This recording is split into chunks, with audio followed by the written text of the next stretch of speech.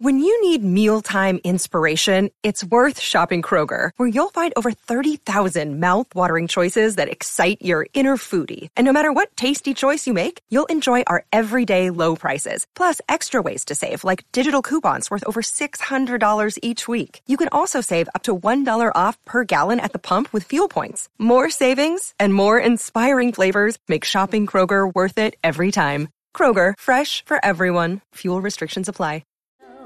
Inquire all those questions you've always wanted to know. Ask Katie anything. Hey everybody, welcome back to another episode of Ask Katie Anything. I am your host, licensed marriage and family therapist, Katie Morton. I am so glad that you're here. Today we have, I believe, 10 questions. Yes, a whole 10. And without further ado, we're going to jump right into them. I want to let you all know that if you're wanting to ask a question, I ask for them on the community tab of my podcast channel, not my main YouTube channel, on my podcast channel. And I ask for them on the community tab on Sundays. So keep an eye out for those. Maybe turn the notifications on. And I pick the ones with the most thumbs ups. And then the last one or two is just a randomly selected question. Now, question number 1 says, "Hey, Katie, I hope you're doing well." I am. I hope you're doing well. How do adults who suffered childhood emotional neglect, abuse, and parentification deal with being an adult, taking responsibility and being self-reliant, things that are potentially triggering and throw you back into childhood patterns, right? So how do we deal with all of that? It feels like taking responsibility and being self-reliant was all I did as a kid, and I've had enough of it. As an adult, I just want to have fun and be free from responsibility, but I can't because, work, adult relationships, etc. I'm so drained from trying to adult because it is so much like my childhood. Is there any way to not feel so trapped by being an adult, having responsibilities and being self-reliant? I love your podcast so much. Thank you for your hard work. Of course. I'm glad it's helpful. It's a great question. We can feel like burnt out before we're even an adult because we've been adulting our whole lives. And my actual advice here is to find ways to still be able to do the childlike things. Now, I know you think, but I still have to be responsible, I have to show up for work. Yeah, we do have to do those things. That's not what I'm talking about. What I'm talking about is in your free time. Are there things that you wanted to do as a kid? Not just that feeling of being irresponsible, or we might, all the things that you're talking about, like the self-reliant, like having to do that ahead of time when we were little and we shouldn't have had to. We can't go back in time and make up for that. And we certainly cannot make up for all of those things in adulthood. We're going to have to grieve some of the loss of our childhood.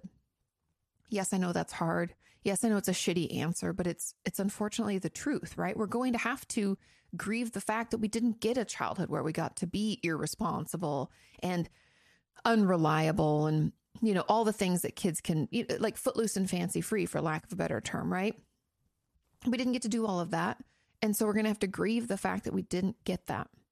However, in our adulthood, through the wonderful healing practice of inner child work, we can get in touch with younger us through letters we write back and forth. There's workshops and worksheets. I had an inner child workshop that I did the live events August 12th and 19th, but you can access those recordings. Just go to my website, katiemorton.com, and go into the shop. You'll find it there. You can purchase that. But through inner child work, we can get in touch with younger us, listen to them, validate them, let them vent and be angry. And then adult us can do some things for child us. Like, for example, let's say I always wanted to go to Six Flags and ride the roller coasters, but because I had to be a responsible, adult in my family, I never got to do that. Or I wanted to go to Disneyland, or I always wanted to slip and slide, or I always wanted to play the game Pretty Pretty Princess, or whatever it could be, right? If we never were able to do those things because we were too busy being responsible and reliable and being an adult before we needed to be, we can offer those things to child us now. No, it's not exactly the same, but yes, it can be incredibly healing. So I just encourage you to take an opportunity to do that. And part of it might be talking with your therapist to come up with some of the things that you want to do, because it might not be as obvious as the ones I mentioned. There might be bigger things at play here. Maybe we need to take vacation from work for, let's say, a 4-day weekend or something, or a whole week off, be unreachable, turn our phone off, be a little irresponsible, right? We can plan for stuff like that. And yes, I know when it's planned, it's not as spontaneous and it's not as like what it would have been like when we were a child. But like I said, we can't go back in time and change those things, but we can offer them up to the best of our ability now. Yes, I know that's hard work. Yes, I know it sucks. And I think that my hypothesis about you feeling kind of like, I'd assume, very frustrated and exhausted, this kind of like irritability, is because rightfully so, you're probably pretty angry about the fact that you were parentified, and you probably never felt free to be angry.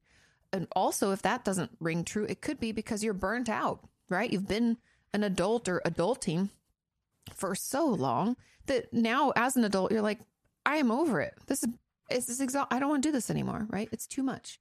And those are all okay feelings to feel. I want to give you permission to express those, whether that means that we, punch a boxing bag, we shout into a pillow, maybe we vent about it to a friend, or we journal about it and write it down. I want you to feel free to do whatever you need to do to get those emotions out. Give yourself time to grieve the loss of your childhood, and also taking the time to connect with younger you and be able to offer up some of those things to that little kid who wanted to have fun and goof around and, do whatever it is that you wanted to do. Now, I know that answer kind of sucks because it's a lot of work, but trust me when I tell you that you're worth it, and it does get better. Okay. Now, there was a comment on this too. It said, good question. I'm adding on, conversely, how do those of us who were scolded for not being good at responsible and self-reliant things and things that were done for them because the parents had no patience to deal with it? When I was asked for help, I tended to get you should know how to do that already. And then it was done for me. Oh, you were never able to try things out for yourself. You had those like not helicopter parents, but kind of.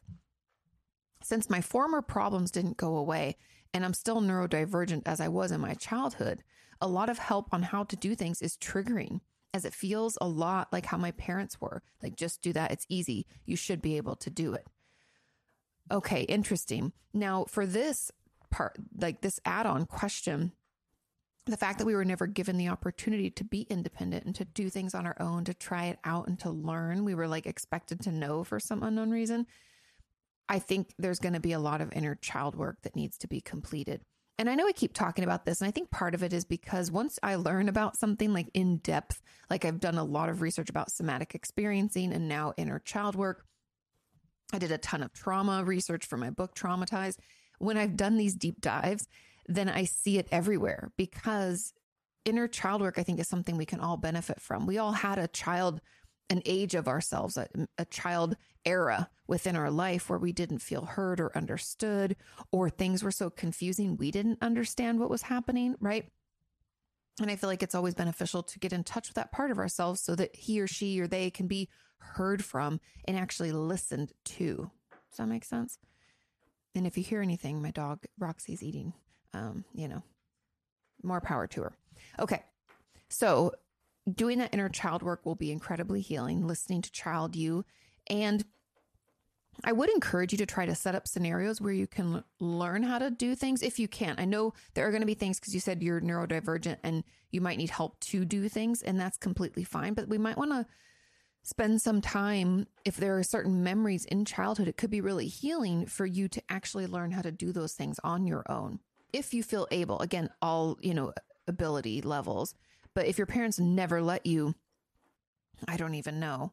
It could be something as simple as like putting the dishes away or making a bed. And I don't know your ability level. So I'm not saying simple as in like, you should be able to do this. I'm just saying like other things around the house that maybe they never let you do because you didn't, quote, know how to do it already or do it right. If there are certain things that we can learn, I would encourage you to allow yourself to do those things. And then I really do think that there's just a lot of trauma work that's going to need to be done here, because having parents be so abrasive and not allow for any independence is a form of abuse. I know we think of abuse as, this is emotional abuse. Like, you should know that already, like, just so you know. But I know we think of abuse often as like physical abuse, sexual abuse, something outward. But someone talking poorly to us, making us feel stupid, calling us stupid, maybe, that's abuse. And I think there's going to be a lot of inner child work so we can kind of correct some of those messages you heard as a child, as well as, obviously the trauma healing in that process. And that could be through talk therapy, EMDR, schema therapy, parts work. There's a ton of different types of modalities when it comes to trauma treatment. So I don't want you to think if talk therapy doesn't work, it won't ever get better for you, because it will. We just have to find the right type of treatment for us. And so, yeah, I'm just making sure I answered all of your questions. Yeah. How do those were scolded? When you ask for help, you should know it already. Yeah, I think I answered it all. Let's move on to the final add-on. It says, as an add-on, this is exactly how I've been feeling. It's like you read my mind. I'm about to enter my first year of university away from a toxic family and especially traumatizing few months. How can I rest and recover while simultaneously learning to adult, manage finances and stresses, etc.? Thank you so much, Katie, for all that you do. Of course. I mean, it's funny, the term we use, like adult, like being an adult. You don't have to in college be fully adult. I give you full permission to be childlike and slightly reckless as long as it's not harmful or dangerous, and learn who you are. Learn boundaries and limitations to life. Learn about yourself. I found college to be incredibly trying, but also incredibly growth filled for me. It was challenging in a lot of different ways, scholastically, as well as financially doing that, managing being away from home. I got homesick a couple times. It was, and it's a new space and a new time for you. And I encourage you to lean into it and to talk with other people going through it too. That's the wonderful thing about going away to college, is you have roommates and suite mates and people in your dorm who are going through it as well. And as you get to know them and feel safe, you can share about how it stresses you out, or I didn't know anybody coming into this. It makes me kind of nervous, or, managing finances and blah, blah. It's a lot. You'll find your people who are going through it too. And I think that's a really healing way to kind of manage that big change, because going to college is a huge adjustment. It's a huge change. We go from having parents around us, making sure we're home at a certain time, or at least mine, home at a certain time, making dinner for us, making sure that we're, doing all the things. And then you're on your own. And even though you're 18, you're a quote unquote adult. We're not adults. Let's all be honest. You're free falling a little bit. And even as someone who's always been an old soul, which is really just someone who I never felt, someone with anxiety. I was a very responsible kid, but college still felt kind of scary to not have that foundation, Sorry, I think I got off topic, but how can you rest and recover? I think you'll find it to be, in my experience, pretty easy.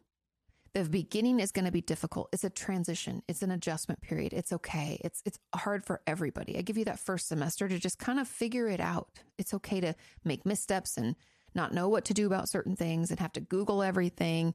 Just be thankful you have Google, And at the same time, you can allow yourself to breathe and to find a therapist and start working through all this shit. Hopefully your college has free therapy. Mine did, and I utilized it in undergrad and grad, and it was super helpful. And so I really think that's how you rest and recover. And again, I give you full permission to be a college kid, to do things a little recklessly, to, wear pajamas to class and stay up late and, write a last minute paper. I know that some of that can sound very scary to a lot of us and feel very overwhelming, but all within reason of what's comfortable for you. I encourage you to do a little bit of that. And I feel like that's kind of allowing you to get to know yourself, be a little childlike when you need to, and rest and recover. That therapy and the camaraderie of people around you, making new friends and things like that. When you join college, one of my biggest recommendations for people when you first start is to join as many things as you can. I don't mean to overwhelm yourself, but I mean, if people are talking about sororities and they seem nice and you like them, Pepperdine had them. It wasn't in the traditional sense. We didn't have houses. So it made it very accessible for me because I wasn't sure if I'd want to live with that many girls. But I didn't have to, right? I got to stay with my same people, but had events planned. Or if you want to join a club, there's, different clubs depending on what you're interested in, whether it's music club, or we had like a Hawaii club. People from Hawaii joined and they would do like luau's, and there were all sorts of things. So I just encourage you to get involved. Say yes to some things like that, because that's how you're going to make friends and feel like you're part of something. And I think that'll be a huge part of your healing. It's almost like you get to create your own family, through your friends. Yeah. And I'm glad that you're away from your family. And I would encourage you as much as possible not to return in the way that, like, never move back in with them, limit your interaction with them, because if it's that harmful and traumatizing to you, we don't need to re-encounter that. That's a cool thing about making new friends in college and stuff. Like, even because we couldn't always afford to, or it wasn't always even worth it for me to fly home for Thanksgiving because it was just a long weekend. So I would just go with my roommate who lived in Vegas. We'd just drive out and I'd spend Thanksgiving with her family, and it was wonderful. And I think it's kind of a great opportunity in this case, for you to not have to be around your family as much. Take the options that are given to you, and you take the chance to not have to go home. Okay. Let's move on to question number 2. Question number 2 says, Katie, could you talk about recovery after a suicide attempt, please? Of course. Happy to do so. Even if you're glad you survived, all the factors in your life that caused you to get to that point still exist. So how is it possible to get better? Great question, especially since it seems impossible to tell anyone about what happened apart from my therapist. It's been 2 months since and nothing is better, so it seems hopeless. Thanks for all your help. The first thing I want to talk about when we attempt to take our own life is the trauma. Nobody talks about that. When there's an attempt, we have to remember what it means to be traumatized, and we fear for the safety and security of ourselves or someone we care about. Well, here we are, ourselves, and our safety, our life was threatened. Yes, it was threatened by us, but it was still, we got to that point, right? It can be really terrifying and traumatizing. Nobody talks about it. So I think a lot of your therapeutic work should focus on that for a while to help you kind of process it. And I think in that process, talking about the fact that things still exist, the reasons that you got to that point are still here.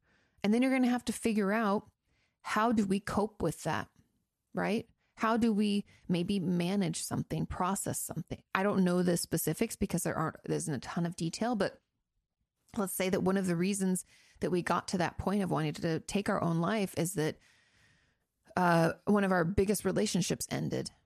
Okay. Can we grieve that? Can we allow ourselves to grieve it without thinking that we don't deserve to be here? Can we maybe do an impulse log? Can we start incorporating those into our daily life? Is our depression untreated? Have we tried medication? Have we tried different treatments? I was even watching this Netflix special called, I think it's like, This Is Your Mind on Plants, or no, How to Change Your Mind. That's what it's called. His book is called This Is Your Brain on Plants. But it was all about the treatment and research of things like psilocybin and ketamine and MDMA. There's all sorts of different, we would call like street drugs. I'm using air quotes if you're just listening, that have now been shown to be incredibly effective in things like trauma and depression and OCD. There was even a guy who said that it's changed his life, from being like debilitated with OCD.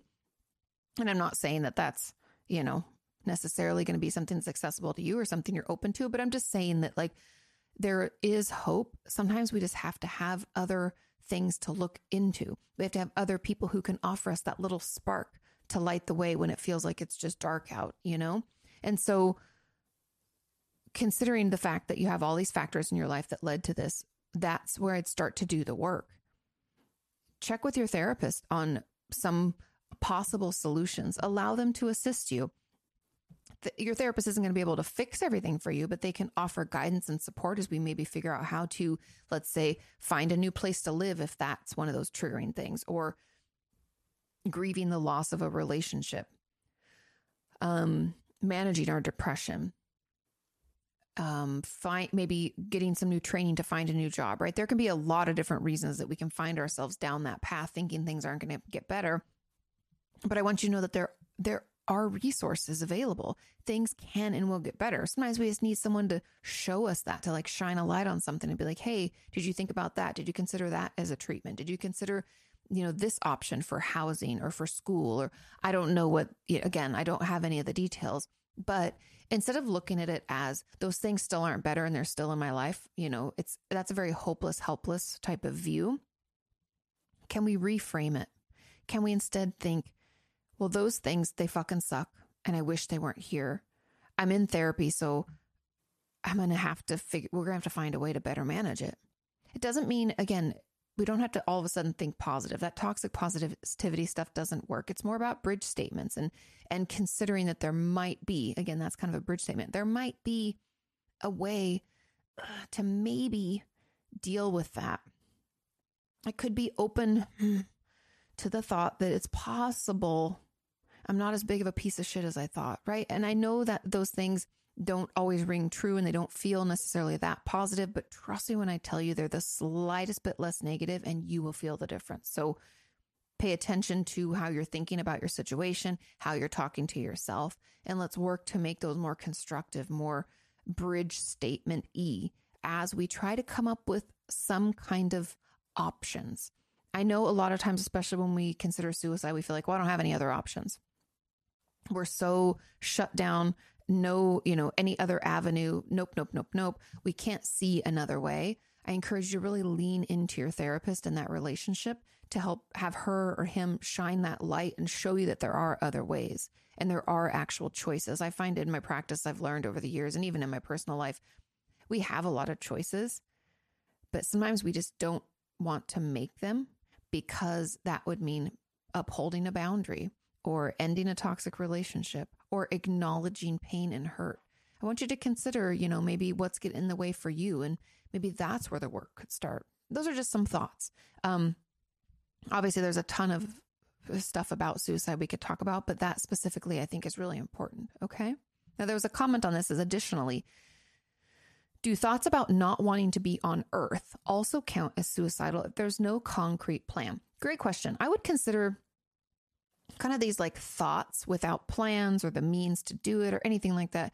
I call those suicidal ideations, meaning we're thinking about it. We have thoughts about it. It doesn't mean we're actively pursuing it. It doesn't mean that we have the means or the plan or the threat isn't imminent, but that's what I would call a suicidal ideation. Okay. Now there's another add-on that said, hey, I hope you're doing well. I am. I hope you're doing well. It says, as an add-on, could we talk about having suicidal thinking as a way to feel in control when everything seems that it isn't? I guess what I'm trying to say is that we can't control what adversities can happen in our lives, but the only thing that we have absolute control over to an extent is the power what we have when to end it. The feeling that makes us feel like we have control when and how. This is a feeling that makes us feel in control when everything can't be. I haven't talked to my therapist about this because I don't like the idea that what I think about my feelings and my beliefs about suicide will permanently be in my medical records. It just makes me feel open to a Pandora's box that I won't be able to close. At the end, I will be seen and treated differently and everything will change. Also, it sounds silly, but I don't like that it will be permanently recorded on paper. That's fair. I care what people think of me. Therefore, I hate that. I hope this makes sense and relates to the subject. Yes, of course it does. We can feel like the suicidal thoughts or the plan, even if it's a loose plan, is like our way out, right? It feels like we have at least a little control over how long I have to be in this shithole, right? I've had a lot of patients tell me that. A lot of members of our community express that kind of discontent with their situation and feel like that potential out makes them feel better. And I get it. My encouragement for you is to not let that be the out. I know that this kind of goes against that whole depressive thoughts or the hopelessness that we may feel or that like quote unquote control. I'm here to tell you, yes, I guess you could say you have control over when you like leave this earth, but you have so much more control over your life than you probably recognize or want to admit. Because again, like I said earlier, we have choices that we can make and we often just don't want to make those choices because it would mean something else. And so if you're feeling hopeless or helpless because of, I don't know, like where you live, are there opportunities to live somewhere else?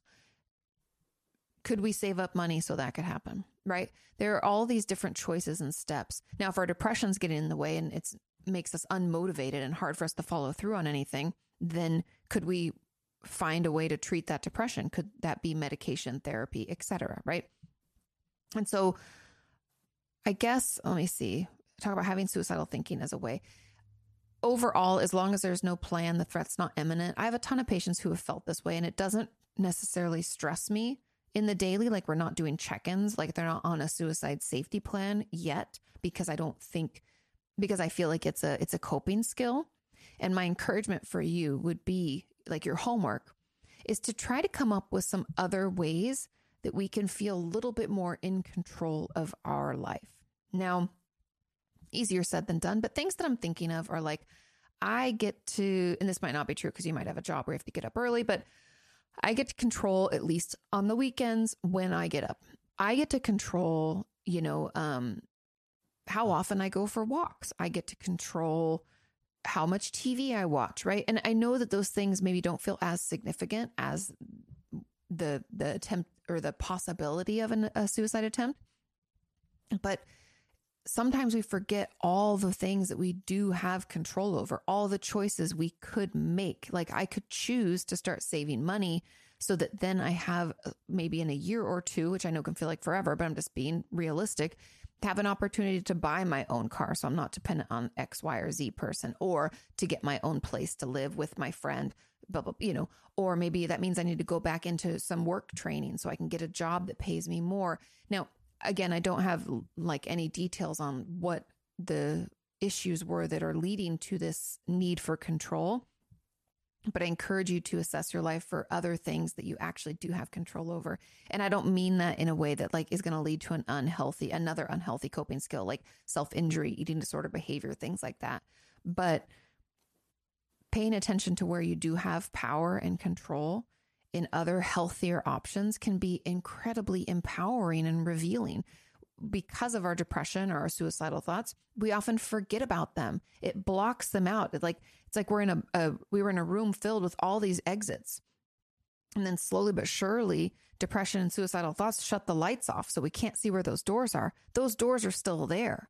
We just don't really know where they are anymore. And we need to slowly start, like, I don't know, getting our lighter out and into our flashlight until we can find one of those doors and then be reminded of the others, And I know that maybe is a weird analogy, but I find that that's what it is. We can feel like a suicide plan is like our only way out. And I'm here to tell you there are tons of other ways to manage, tons of other options for control.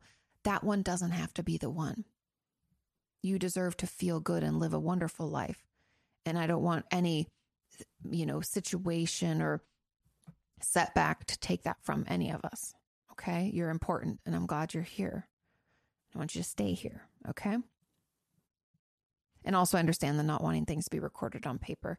You can, it depends on your therapist, but you can ask that they don't write that stuff down because you don't want it on your record.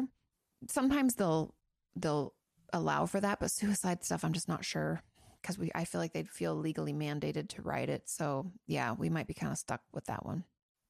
Okay, let's move on to question number 3.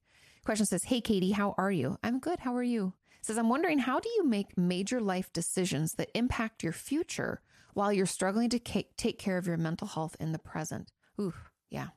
For my specific example, how do I know if staying in university is worth my rapidly declining mental health? It is not. I'm here to tell you, I don't have to read anymore. It is not. It says, "I have been taking time in school, but because of my struggles with multiple anxiety disorders, grief, trauma, abuse, learning disabilities, ADHD, and a couple of head injuries, I'm barely able to keep up. At this rate, it will take me at least another 2 years to finish my degree, and I've already been at it for 4. I am exhausted from struggling with both my mental and physical health. Advocating for accommodations in a system that's not built for people like me." Yeah, I hear you on that one. I've worked with patients over the years and it's always such a fucking nightmare. "A difficult home life, and I think I may have found myself knee deep in a quickly evolving eating disorder. Ooh.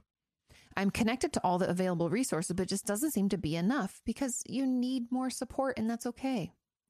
I should add that I don't think taking time off would help me because it would just feel like prolonging all of my struggles. No.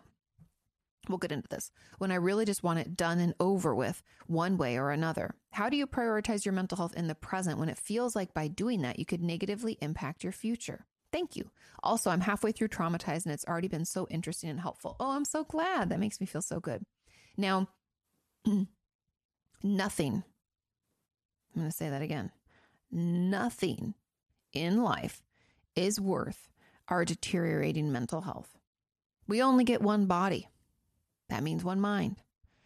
We only get one, and we need to take care of it. Getting our degree, sure, is important. I'm not going to discredit that. However, doing that to your own detriment, to have a raging eating disorder, to have not getting enough resources at school that you need, so it's even more difficult, to have anxiety disorders and trauma and grief, PTSD, all sorts of shit going on. You can't do it all. It's okay to take a break. I know you're like, I've been at it for 4 and it's already going to take me 2. Everybody takes their own amount of time to get things done. It's all about what our resilience level, like what's our capabilities in the moment. You're not like Joe Schmo over there or Sally Lou over here. You're you. And maybe we need another year to take a break until we feel okay enough to be able to manage school. Maybe during that time when we're taking a break, we can find an advocate, someone who can help us access the support and resources at school that we're not getting. Because it's still not enough. Like you said, the accommodations are not sufficient. Maybe we can access those differently. Maybe, there's a lot that we can do. And I'm here to tell you, I know you want to finish. You're like, fuck it. I just want to get over and done with. I don't want to have to go to school again. I'm out of it. But your rapidly declining mental health is going to make it so you can't anyways. There's this it's a saying, and I forget who even said it. So sorry, I'm not crediting the person. But they said, if you need a break, you better take it, because otherwise your body is going to take it for you and it's going to be at a really inconvenient time. And that is the truth. I'm here to tell you, I can't tell you the number of examples I've had at work or school where a patient of mine doesn't listen, doesn't want to take breaks, doesn't want to go to a day program, doesn't want to get a referral for a higher level of care, doesn't want to see me more. And they just push. I've had a patient have a meltdown right before finals and not be able to finish any of her courses. I've had a patient who wasn't able to finish the LSAT and failed it and paid all this money. I've had patients go to work only to have a panic attack and not be able to do the presentation that was why they wouldn't take the break and go get more support. Those are just a couple examples. I'm sure people in our community have had their own examples. If you feel so brave and bold and confident to share, that would be incredibly helpful for people too, because it will force that break and it's not worth it. The school will always be there. You can always finish your degree. And maybe I would even almost encourage you, and you might already be doing this, but taking it like it says at this rate. So I'd assume you're not taking a full course load, but even when you go back, maybe one class at a time. Yes, I know that sucks. Does it mean we're going to stay at that pace forever? No. But if we are, so what? Right? We're going to have to, again, put our health first. Mental health, physical health. Remember my old saying, we're working together towards a healthy mind and a healthy body, because they're connected. We can't have one without the other. And so you're not going to be able to finish school if you keep up this pace. So we really need you to take a break. I really encourage you to pause your studies, take a medical leave, and go get a higher level of care. We might need an inpatient treatment center for a few months. Like I said, maybe we just need that break. We need to get some more support, and then do not come back full force. Slowly come back into regular life and regular school so we don't get overwhelmed and find ourselves back where we started. We want this to be the break that's really worth it, where we're able to actually get support, get the help we need, and start to feel better. I know it's hard. I don't think anybody out here would be like, oh, taking a break from life was like super easy. Like I was able to go inpatient. Nobody feels that way. Everybody feels like I can't leave. I can't take time off. If I do, I'm going to lose that job, or I'm going to, be kicked out of school, or I'm just never going to finish. It's never easy, but I'm here to tell you it's always worth it. Okay. Now, let me see. There was a comment on this. Okay. It says, to add on to this, do you or anyone else in the community know of any careers that would be good for people who struggle with their mental health? When I'm struggling with my mental health, even the simplest tasks are so exhausting and it just feels hopeless. I feel like I have so much to do and to figure out so I can make a life for myself, but I can't seem to do anything but the bare minimum. There are tons of jobs that are incredibly accommodating. A lot of, and I know this is kind of sucky, especially with mental health because people can be assholes, but I know a lot of people in our community do customer service from home. So you don't have to go into work. You get to work kind of these chunks of hours throughout your day. And but you do have to engage with people on the phone. Also, I know a lot of members of our community are also part of like, I don't know if this is your strength or not, but I'm just giving you some ideas. The IT kind of space where it comes to like coding and UX. And if you're not even into computers, words that I'm saying that aren't even, it doesn't matter. That's another opportunity to potentially work from home and not have to engage with people all the time and be able to be more sedentary. You don't have to move around, like being a waitress or something or a waiter would be much more, energy zapping. Most big corporations will have some jobs that are very accommodating. I guess I'd have to know because it just says for your mental health.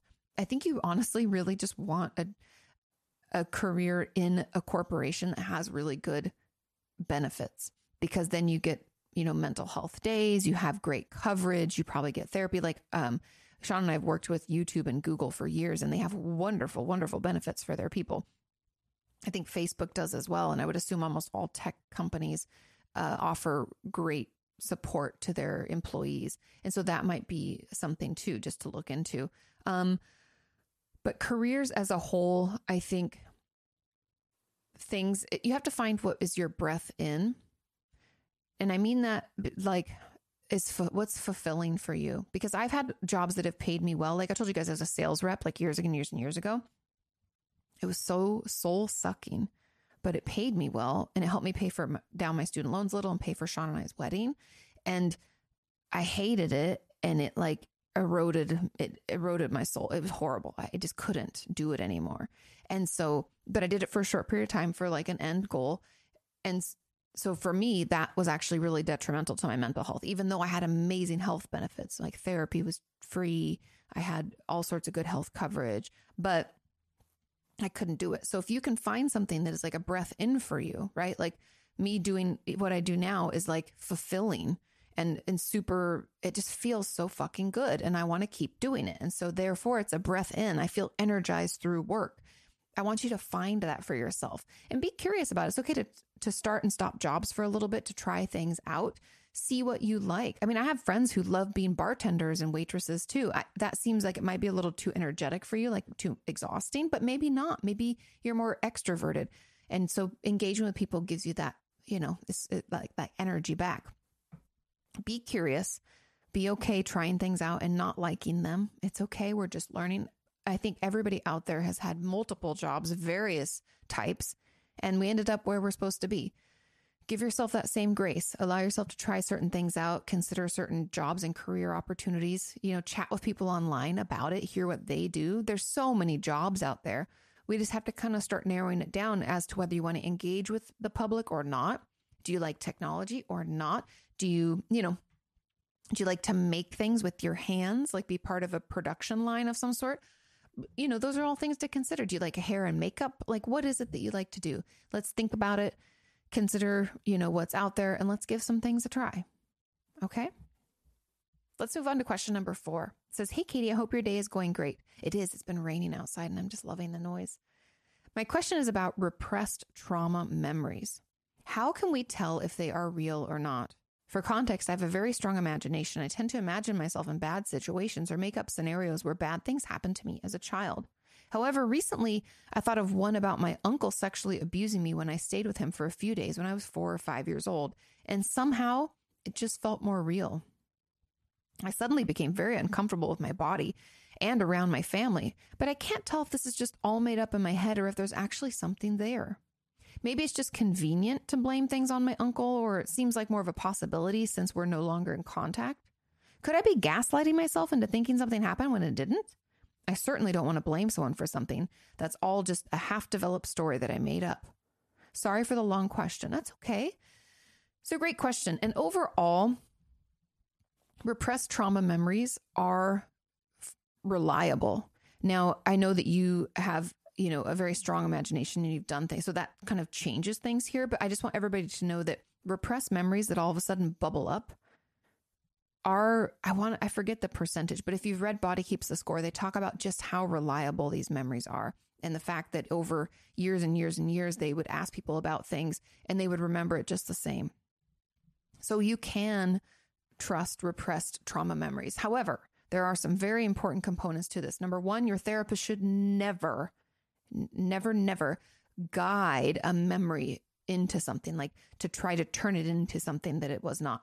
A therapist should just ask you open-ended, wide questions, and any memory that comes up would be completely from you recalling something like a smell. It's usually one of our senses, something that you smelled or tasted, or even a song that you heard. Like all of that can trigger those memories, or being around a certain person.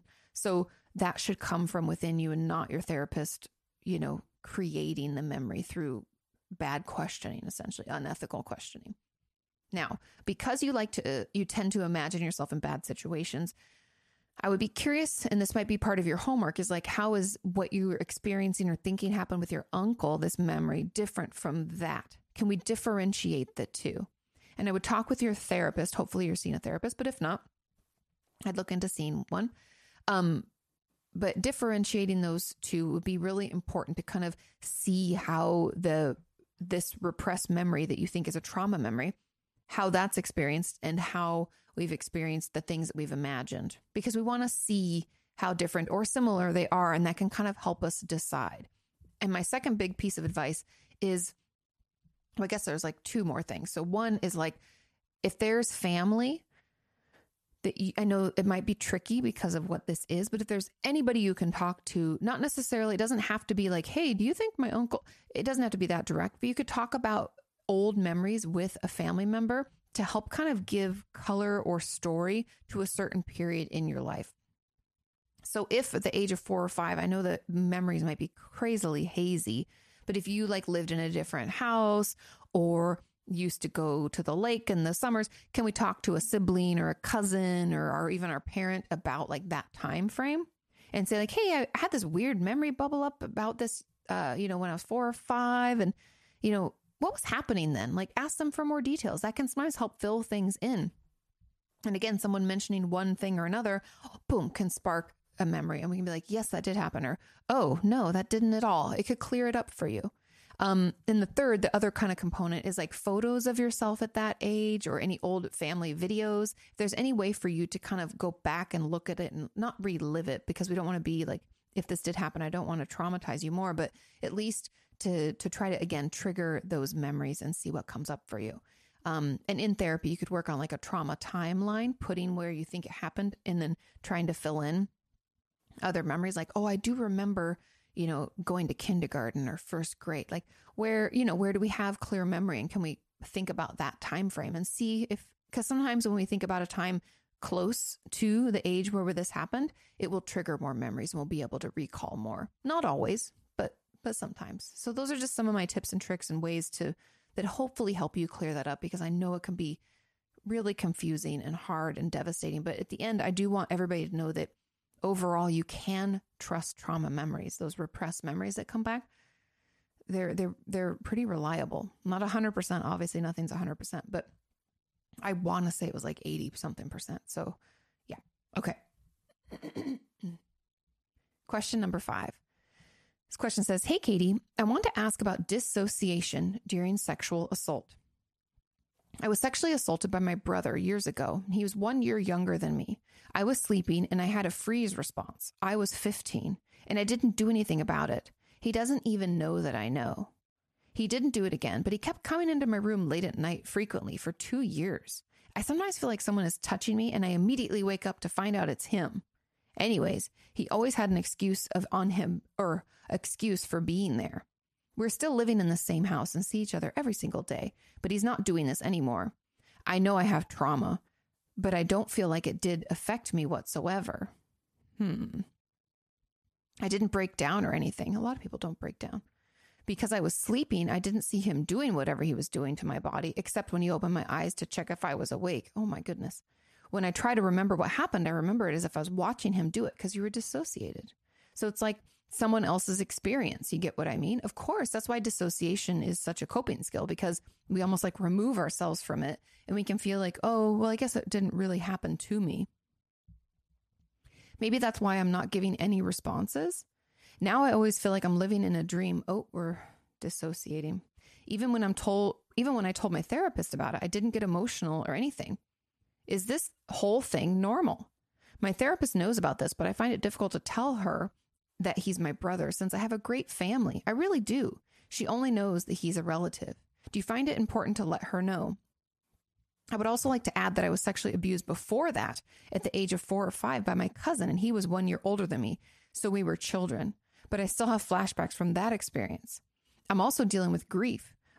Lost both my grandparents within 2 months this year. And of course I gave no response. My therapist isn't forcing it. She always says that she won't force me to say anything I don't want to say. She doesn't even bring up anything unless I do. Thanks for everything, Katie. Of course. Okay. Couple thoughts. Now, child-on-child sexual abuse is still sexual abuse. You're not giving a response because you're traumatized and you're dissociating as a way to cope. I'd assume even the grief is making the dissociation stronger, because dissociation happens when what's happening in our world is too overwhelming for our system. We don't have the resources or the means to process it. So our brain's like, well, it pulls us out, either removes us from ourself, which I think is what's happening here, or removes us from our environment, where it can be like we're watching ourselves in a stage play or in a movie, right? We can feel that removal. And that removal makes sure that we sustain and we're okay. It's really adaptive. It's to help us get through a shitty time. Now, because we have these traumas, we haven't processed them, we're just dissociating all the time to like get through. And so my best advice for you would be to start working on some grounding techniques, because we need to get you back here, because we can't process traumas when we're dissociated. And you're still, essentially what's happening is you're still stuck in that freeze state. A full body shake might be able to help even to kind of release some of that, like that pent up energy from the trauma. And then, there's a ton of different grounding techniques I've offered over the years, like counting colors in a room, how many things are brown, blue, black, etc. The ABCs, what in your areas starts with an A, a B, a C, go through them all. There can be a lot of different things we can do to try to keep ourselves grounded, playing with silly putty, fidget toys, things like that. But yes, you were traumatized by your brother. You were assaulted. You also were sexually abused when you were younger. I wonder, part of me wonders if you had, because it was your cousin, he was 1 year older. Like, do we have an uncle who's abusing the children? And then the children, for your brother to do that, I'm always very suspicious. It's not always the case, but when we're young, I feel like it's often we're abusing someone because we ourselves were abused, because children at a very, very young age don't think to sexually assault one another, right? Children are curious. There is like healthy curiosity when it comes to like being a human and being a child, because children still, want to know about their bodies and are curious about things and like, touch different parts of themselves and are very, again, curious. That's very different from going into your sister's room while she's asleep and assaulting her. You see what I mean? And also you were older. You weren't like little kids where you're like 4 or 5, 3 or 4, like learning about bodies and still natural curiosity of things. So it's way past the, like, I show you yours, you show me mine kind of childlike natural development. And I know sometimes that's hard for people to hear and understand, but there is a differentiating factor here.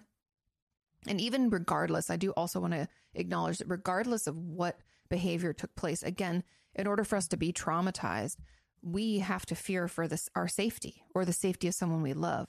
So if we think that we could be hurt if we don't go along with something, that's a trauma. We could be traumatized by that.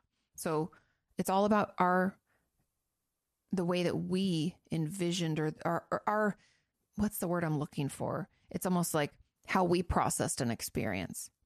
That's what's important. Does that make sense? I hope so. Okay. So, what's the question? So it's like someone else. Oh, I get what you mean. That feeling like it's someone else's experience, that's dissociation, that's protective. And that is why you're not giving any responses, why emotionally you're just like shut down because it's safer. I do think it's helpful for you to tell your therapist who it was. I don't think you have to do it right now. And it's something that has to happen at a certain time frame. I think it'd be helpful for you because I do find there's always this, because you were abused. And yes, I'm using that word. I know it might be hard to hear, but because you were abused, we can have a lot of guilt, shame, and embarrassment. Like, I didn't fight back. I just froze. Why didn't I fight back, right? Why did I let that happen? He is my brother. I think he loves me. Something must be wrong with me that this happened to me twice. We have shame. Something's wrong with me. We have guilt. Why did I let this happen? Embarrassment. I can't believe it was my own brother. We can have all of these swirling thoughts about it. And it can be really difficult for us to admit that happened in our family because you're like, I have a great family. Like, I really do. Yes, we can have a great, quote unquote, great family and have things happen. It doesn't mean because our brother did one thing that the whole family is shit. These two things can coexist.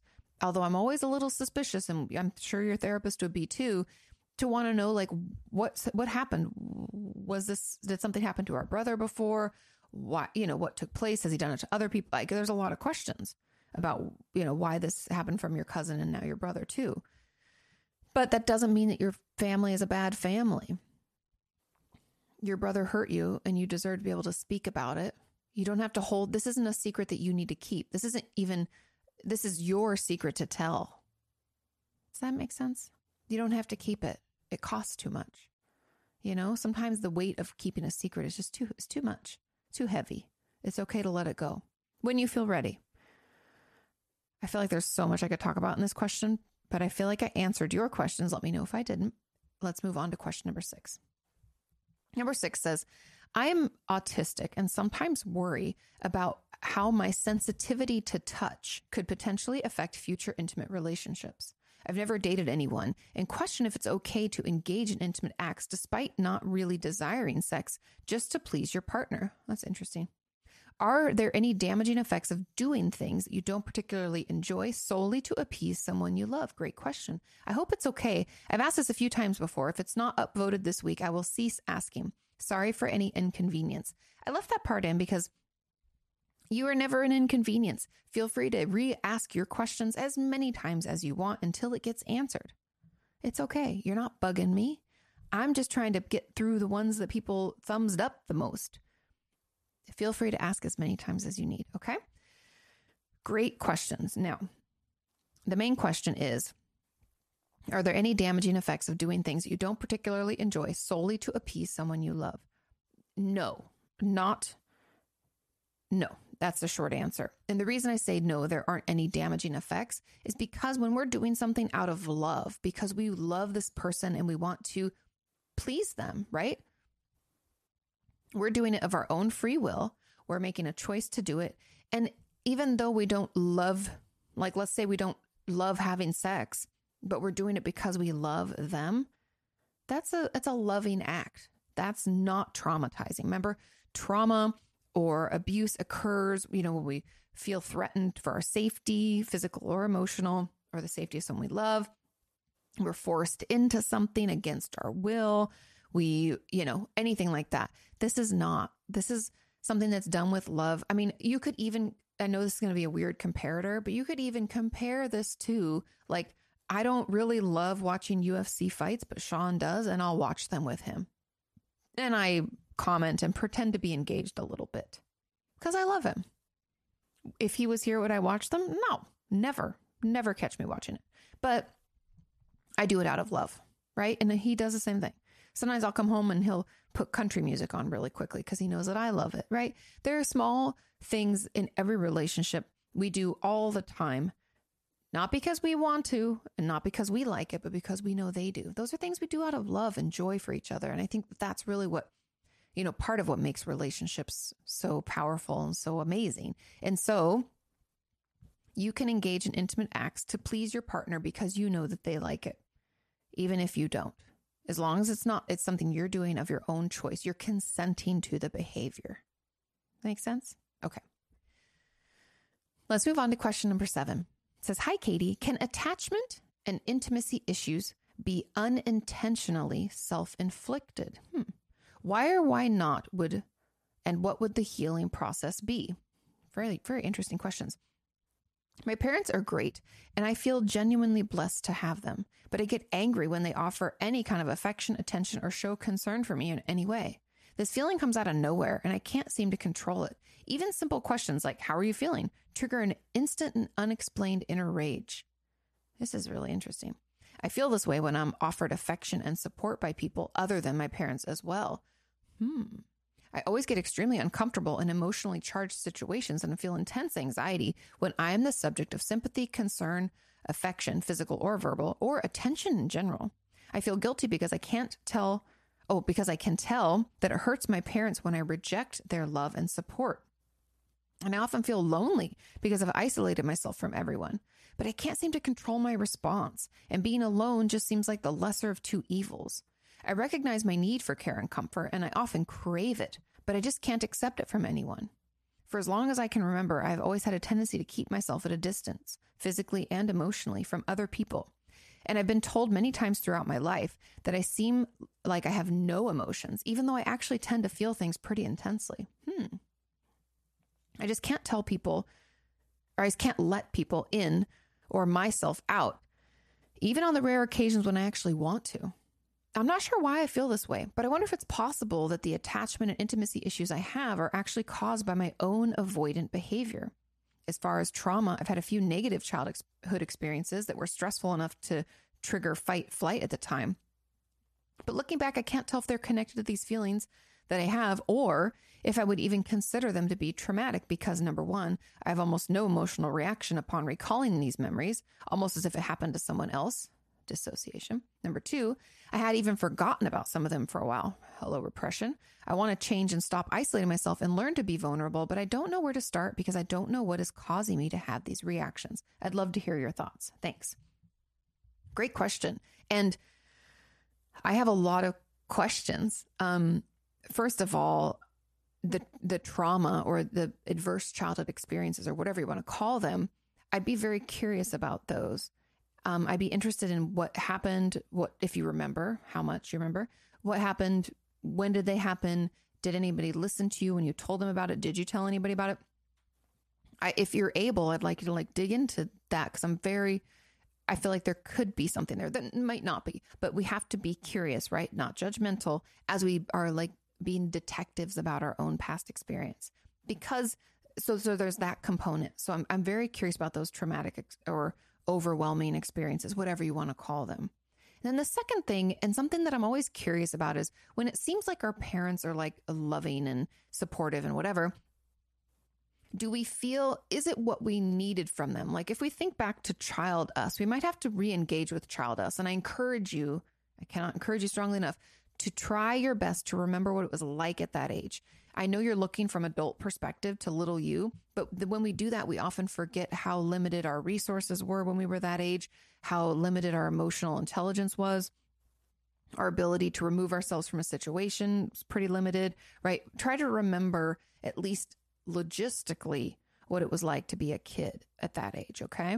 But when we look back, was the love and support that our parents were offering us what we actually wanted, or was it not the right flavor, let's say? Meaning that sometimes we'll have these emotionally absent parents, but they think they're doing a great job because they themselves can't check in on their own emotions, right? They're not comfortable with their emotions. So when they check in on us, it's more like, how you doing? Good? Okay, good. And that's it. And if we ever express discontent, they try to distract us with something else, and we do something different instead of allowing for us to feel that kind of way. Does that make sense? And so I'd just be curious about that, because too often I think we judge our own responses saying well, my parents were great. And I'm always I'm not dogging on parents. Parents do the best they can, but sometimes the best they can isn't what we need, right? So can we just, without pointing fingers or feeling like we need to be angry and have a scapegoat or anything like that, can we just at least be curious about what it was we needed growing up and what did we get? And there may not be something there, but again, I'm saying those traumas I'm very interested in. And if our parents gave us what we actually needed, not just what like seems to be what parents should give. Does that make sense? Because sometimes we can have this view of like, oh, parents should like put a roof over our head and feed us. And yes, and do all these certain things. And we forget about the emotional component. Or my parents try to be there for me, but my mom's like really pushy and aggressive. And like, I never get to come to her. She like forces it on me, right? Is it that? Because I even have friends whose parents tried to like almost overcorrect from their childhood. And they're like helicopter parents. Like they were all up in my friend's business about like, so what feelings are coming up for, it was just too much, you know, they were teenagers. They're like, get out of here. So what was it? How did it feel? What did you really need or crave? Those two things I'm very curious about. And then there's a third thing, and this is kind of like the homework for you. And this is a homework for all of us. If we ever like, where did this thing come from? If it's been throughout our lives, we're not going to be able to track back and be like, when did this start? Because we're like, I don't remember a time when I didn't feel like this. Can we look back on like the last situation where this took place, or maybe 2 situations ago, if we need to be more removed, and write about what it is that goes through our minds when someone tries to offer support or kindness, when someone's loving? Is it like shame-filled trauma response? Like, if they really knew me, they wouldn't do this. Or I'm so gross, don't look at me. I don't want you to see me. I don't want to be seen. I don't want to be touched. Like, do we feel like repulsed by our own being? That's probably a trauma response. Usually sexual abuse leads to that. Not always, but sometimes. Is it, just like, those are just a couple things that come to my mind. Like, what is it that comes up for us? What's our self-talk like when someone does that? Because the anger out, this like irrationally angry, like, anger is protective. So for some reason, when people compliment you or are kind to you, you feel vulnerable. There's a little part of you that feels like someone just is trying to get in there, and you're like, nope, right? Lock it down, shut it down. It's not safe. So I'm very, I'm very curious about like, why, well, what are the thoughts like for you? Why are we being so protective of ourselves? Why do we feel like we're under threat? And again, I know it's kind of shitty answer, like the earlier one that I was like, that's a shitty answer, but only you know. And we have to be curious, not judgmental about that process and about what we think automatically. And like, because that response is telling us something, right? I've talked about it before, like overreactions. We talk about it like it's a bad thing, but it's a great tip and tool for therapy, because it's this big red flag where we're like, wow, what is causing that? That doesn't make any sense. And we get to dig in and figure out why and where, because I guarantee there is something there. And once we figure it out, we can begin our healing process. Okay. Let's move on to question number 8. This question says, I feel like I'm in such a rut with my husband. I'm by no means a short-tempered person, but lately my fuse is non-existent. We've been financially secure until recently, when the prices of everything skyrocketed. I feel you. We no longer have funds to do things or go places together, and there's just zero fun happening. I often find myself micromanaging him to make sure that regular daily tasks are done, literally just like getting dressed in the mornings. We also have a toddler, so the chaos of age 3 takes any attention and energy either of us have left. I feel like we've bottomed out, and I don't know where to go. I don't want to talk about separation, but also his presence is just irritating. I want to have my happy, cozy, loving home back. Okay. So having a fuse that's non-existent tells me one main thing: that we have no resilience, that we're burnt out. And that can happen for a lot of different reasons. And that you have to own. Okay. That's your side of the street. Your husband has to clean up his own side of the street, but that's your side. Okay. So your homework is to figure out why you're so burnt. You named a few. We have a toddler. We don't have a money to go do fun things. You can do fun things for free, by the way. I'll talk about that. Also, I don't know. He's just bothering you, I guess. I'm not sure. Maybe he's not keeping up with things like you're wanting. I don't know. But things are happening for you that's causing this reaction. So I want you to be very curious about why you don't feel like you have any resilience. And these are things I want you to check in on. Here's like a checklist or a questionnaire to kind of consider. How are you sleeping? We sleeping okay? Maybe not. I don't know. We need to get enough sleep, number one. I know you have a toddler and there's always excuses to stay up late. Get your ass to bed. Get enough sleep. Okay. Are we showering regularly? I know that sounds really simple and silly, but a shower can fucking sometimes change your life. How are we eating? Are we eating regularly? Are we eating balanced meals? Notice I didn't say healthy, unhealthy, because that doesn't really exist. It just needs to be balanced. Do you have like a protein, a veggie, or a fruit, a carbohydrate? Are you getting food in your system every 3 to 4 hours? How's that going? Or are we mindlessly maybe eating food that's not very nutritious all day, every day, and not really paying attention to our hunger or fullness? I'm curious. Okay.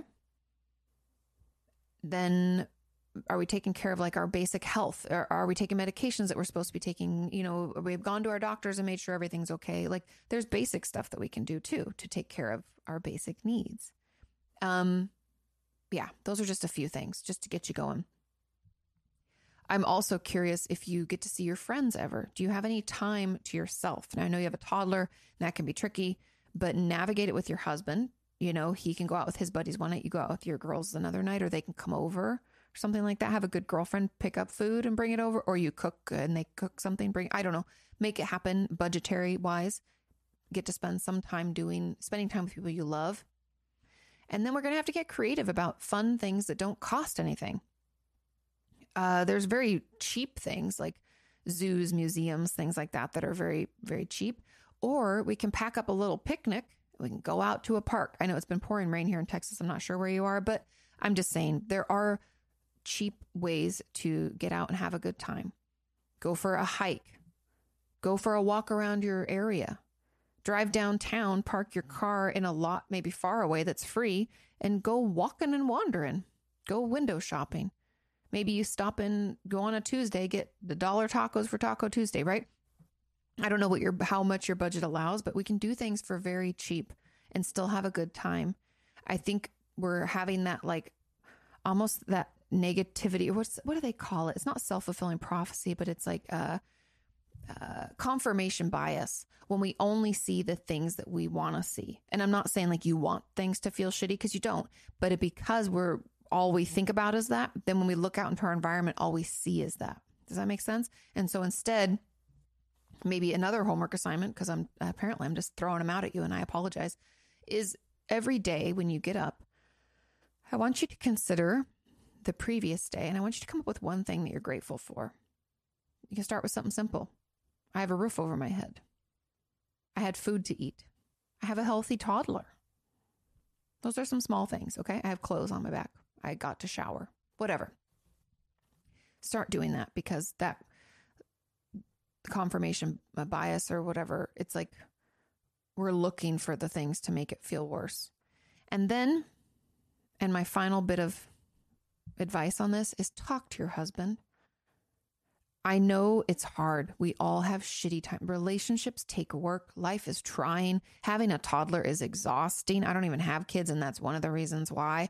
I don't even know the exhaustion that you probably feel. Okay. So I don't want to pretend to know your experience, but I do know that in order for you to get this loving house back, you've got to talk to your husband. I always, when it comes to couples counseling, one of the things I would always say to my patients is err on the side of over communication, because couples never communicate. We're always afraid of hurting your feelings or saying something. Speak only for yourself. Don't make assumptions about them. And make sure you actually listen when they talk.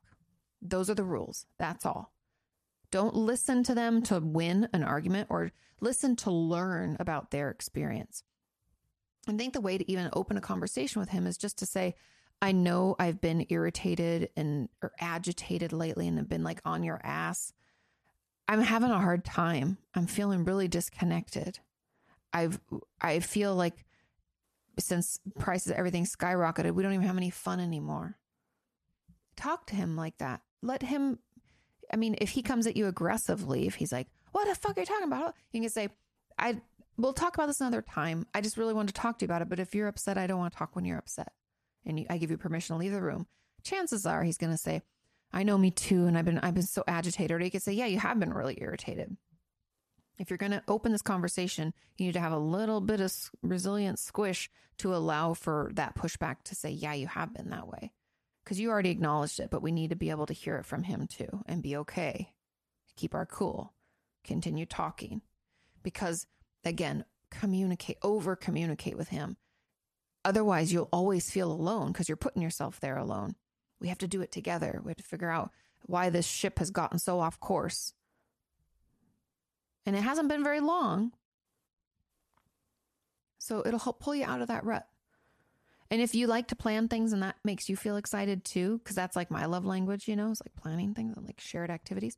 You could put together like a little picnic kind of thing or something that you feel like you could afford. That's like a little getaway. You have a toddler. I mean, if they were a little older, I'd be like, build a blanket for it and like have dinner in there one night or something. But find some ways to bring fun back into your life, because I'm telling you, it doesn't actually have to cost anything. I know we think it's like dinners out and going to shows and going on vacation in these expensive places. And I'm watching on Instagram too. Everybody's in fucking Italy or Hawaii. What? Right? It's so frustrating. I'm like, not us. Life's expensive right now. Right? But that's okay. We don't have to compare. The only thing I want to compare myself to is me 5 minutes ago. How am I doing now? Right? So find some ways to bring your life up a little bit, just a little bit. Find some little fun to put fun back in your life. Also, I mean, 3-year-olds, even though they can be very exhausting, they can also be a lot of fun. So if it's really warm out, you know, go down a slip and slide with them on your lap or something. I don't know. Have a good time. Find some fun for free. It's there. Let's move on to question number 9. It says, hi, Katie. How do I begin to heal from a trauma when it was therapy itself that was traumatizing? Oh, I'm so sorry. Some therapists just suck. In January, after an involuntary hospitalization that shouldn't have happened, it was never suicidal, homicidal, or psychotic. I was given a BPD diagnosis, despite having no history of active suicidality, self-harm, or anger issues, due to CPTSD not being in the DSM. Why are people so stupid? And dumped by my therapist. I use that term because after spending 9 months telling me I'm not going anywhere, she suddenly flipped and announced that she couldn't see me anymore. I asked to spend the rest of the session processing this loss. I reminded her that clearly she understood I had attachment issues if she felt comfortable assigning a BPD diagnosis. And she said that time would be better spent finding a DBT therapist, and spent the rest of the telehealth session trying to get off the call with me.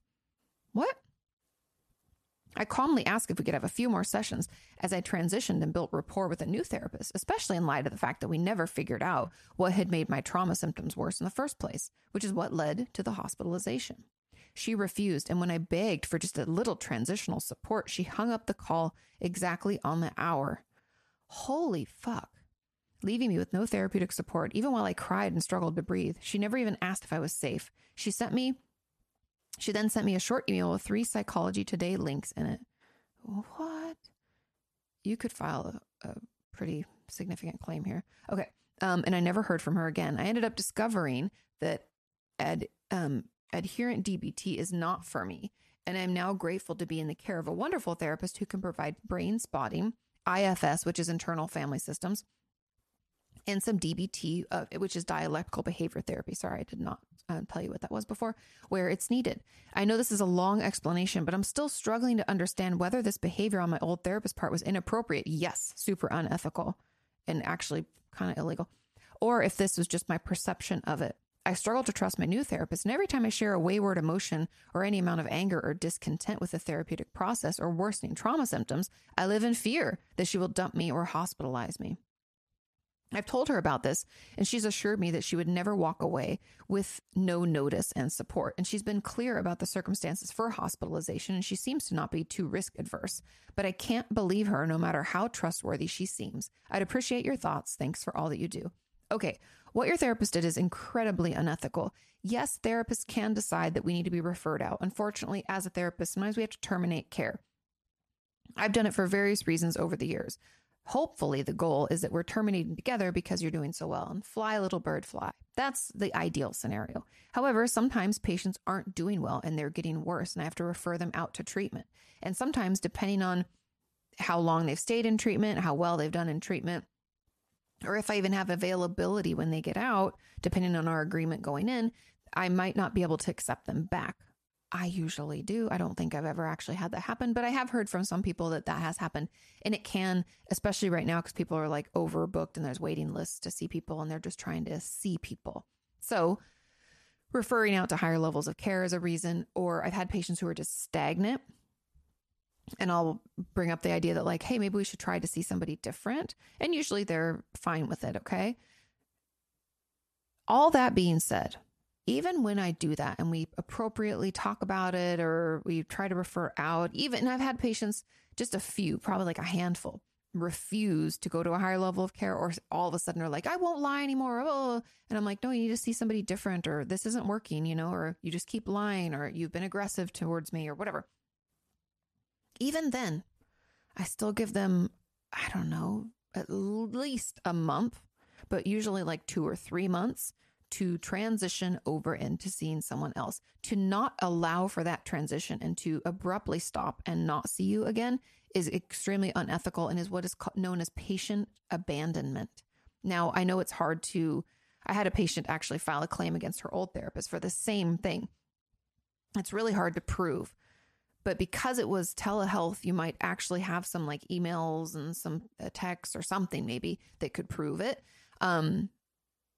Yeah, because you do have, and those Psychology Today links, like you have to offer 3 referrals, but you have to know, or at least ethically, you have to know that they're taking new patients. I always call these people first. Usually I refer out to people I already know. And if I don't know, I call and I check. Sometimes they'll even say on their website if they're taking new patients or on their voicemail. You have to call and make sure they're taking new patients. And I always give my patients these options like, hey, I like her or him because of this, that, or the other. I like this person because this is the type of treatment they do. You have your whole shtick. You have to figure it out. Make sure it's a good fit. Like one of my patients was super stagnant with me. I referred her out to a colleague of mine who does like attachment-based work, or my friend, Dr. Alex Altman, does EMDR and others. You have different people that that you can refer out to, because like I have great resources for my people who have addiction issues, because I don't personally work with addiction very often. I'm not always the best fit, right? And so I have my people, and your therapist should have fucking had some people. And that's very unethical and is what is known as patient abandonment. And I'm so, so, so sorry you had to deal with that. I can't explain what happened other than the fact that it's not okay. And you had every right to feel upset and to feel abandoned. And attachment or no attachment, that's just not appropriate. There's a reason it felt shitty. It was shitty. And that's just not. And you were so good asking for extra time for transitions and all that. That's what we're supposed to do. Okay. I hope you're able to tell your new therapist about this. I don't know if you have. I'm trying to look through your question again. I don't think it says if you've talked to her about it or not, but I would definitely tell her, instead of worrying about sharing things and trusting her, explain to her what happened to you and that's making it hard for you to trust again in therapy. And that's what I would work on. That's how we work through it. That's how we move past it. And it sounds like, I love that your therapist has been clear about circumstances for hospitalization. I'm always really crystal clear with my patients. No notice or support. She's assured you she won't walk away, and isn't too risk adverse. Tell her about what happened, just like you told me, and tell her you really are struggling to get past this and to trust her and you really want to. And let her take it from there. Okay? Again, I'm so sorry you had such a shitty therapist. You can file a claim against her license if you so desire. No pressure to, because it can be hard and stressful and nobody needs that. But just so you know, you could do that. Okay, final question. Question number 10 says, Katie, where is the line between mental illness and choice? We can't choose what happens to us, but we are reminded over and over that we can choose how we respond to what happens to us, that we can choose our attitude and choose our behaviors. If this is true, then isn't my mental illness a choice? Isn't it my own fault if I am unwell? No. I have no good reasons to feel the way that I feel. I've had an easy life. The pandemic has wreaked havoc on so many people's lives, but I've done very well financially. My job was only mildly affected. In fact, I actually received 2 raises and a bonus over the past couple of years. And I live in a nice apartment in a reasonably safe area. My car runs well and it's paid off. I never have to worry about having a place to live or clothes to wear or food to eat or anything like that. I may want help, but I don't need help. And I certainly don't deserve it. My life is too easy. There are so many people out there who have to deal with so many real struggles, and there are so few people in the mental health profession to meet the needs of everyone who seeks help. And those who are in the profession are burning out because of the need has become so great. It wouldn't be fair for me to seek help for self-created problems, especially when so many people have a greater need. I hear you, but just so you know, Mental illnesses are not a choice.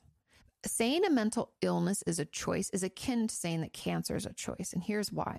And you can do some research. If you don't believe me, you can dig up any articles about what causes depression, what causes anxiety, what causes BPD, what causes OCD, any of these things. Because by and large, our mental illnesses are caused by one or both of two things. Okay. So either both of these or just one. These two things are our brains are different, meaning my patients with ADHD are lacking some dopamine and lacking a lot of what are known as dopamine transporters, meaning even if we have the dopamine, it's not getting to our prefrontal cortex like it needs to. That's where it needs to go sometimes, and it doesn't get there. And then we don't feel rewarded, and then things are boring, and then we can't focus, and we keep looking for more. My autistic folks, our brain works differently. My depressed folks, our brain works differently. My people with addiction issues, our brain works differently. We talk about chemical imbalances, and that's not really what happens when we're depressed or anxious. It's just the best layman's term they, for some reason, have come up with. Essentially, different parts of our brain don't light up or do light up depending on what mental illness we have. We have higher levels of certain hormones, neurotransmitters, and what's another? I'm trying to think of it. There's another one, but I can't think of it. I'm going to keep moving on.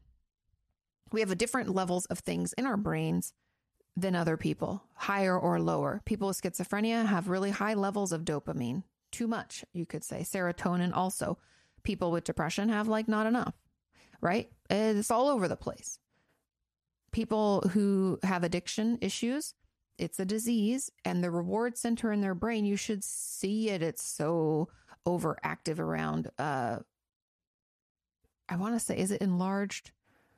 I think that part's enlarged, and I forget the other part that's not. But anyway, I don't want to get into the nitty gritty of it because I'm going to miss out on some of the details, and I don't want to lead any of you astray.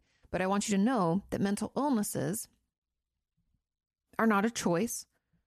They're akin to getting cancer or getting the flu or anything like that.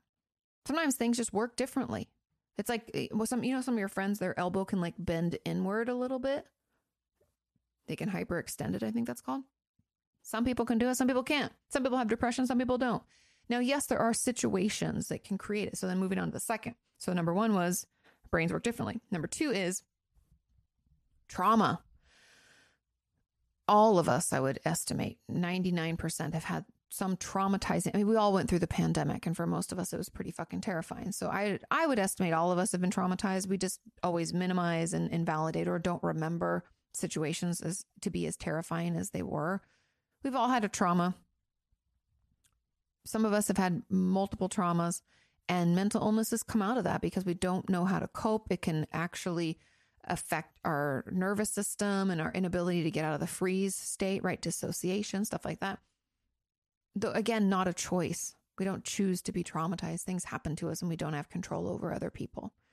So I say all that to tell you that just because your life on paper seems hunky-dory, right? We make enough money, we have a good house and a car. Those are all just things. That doesn't mean that we feel any better. That doesn't mean that our life is good. That doesn't mean that our relationships are fulfilling. We feel good about who we are. We feel motivated to do other things. It doesn't mean any of that we don't be depressed. We don't feel depressed or anxious or anything. We can still have a mental illness and not be a homeless person on the street. Just because someone else has it worse doesn't mean there's not enough for us. It's not like pie. It's not like getting therapeutic support is like pie and there's only so much to go around. I know that you're thinking like, well, yeah, because there's a limited amount of hours with mental health professionals, but you can't tell me that you might not leave that session and be like, I'm not going to take that hour from that therapist. And someone just like you gets that session too. You can't compare ourselves to other people and think that other people are more deserving of the care. We all deserve care. And if you have the ability to access it, I encourage you to please access it. Like I've told you guys, I have been in and out of therapy since I was 15. Yes, I've been in Texas for a little over a year. I'm in the process of finding a therapist. I will take my hour and I will use it to help me feel better. Right? And you get to take your hour and use it too. That's what we're here for. And I'll also be honest, from a random, like logistical, this thought just popped into my head, kind of therapist view. Therapists take a variety of patients because otherwise we burn out. Like, I don't take only eating disorder patients or only self-injury patients or BPD patients or anything like that. I take a variety. I take probably like 4 or 5 of that type because that's my specialty. However, I leave slots open for people who, like, I saw a patient for 2 months because she had a lot of test anxiety, and that was what we worked on. I saw a couple for a month and a half because they were struggling with empty nest syndrome because their kids had just moved out. I have seen, I'm trying to think, a patient who had got a new diagnosis and wanted some help processing it and understanding it so he could manage it. I see a ton of different types of patients because it helps me stay sharp and it helps keep things interesting. And it also means that I don't burn out. So it's like a balance, like heavier patients who need more care and more hand-holding and patients who maybe don't. Like, I had a patient I saw for probably like a year, I guess, who just wanted to come and vent, and there was nothing specific, but she just felt like she needed a place to go and talk about things because she had a really high power, high stress job. I helped her manage that. And then she started to feel better, saw her for a few more months, and we decided to titrate down. She could come back if she wants. So you have every right. I just say that again as like a logistical from a therapist perspective. Take your hour. You deserve it. We all deserve to feel better and get the support we need. We don't have to be destitute in order to meet that and to get that. We're all deserving, okay? It's not a choice. No one would choose to feel shitty, right? No. You deserve to feel better, okay? I love you all. Thank you so much for watching, for sharing this podcast, for all of your reviews, for all of your questions and your comments. I love you all. Have a wonderful rest of your week.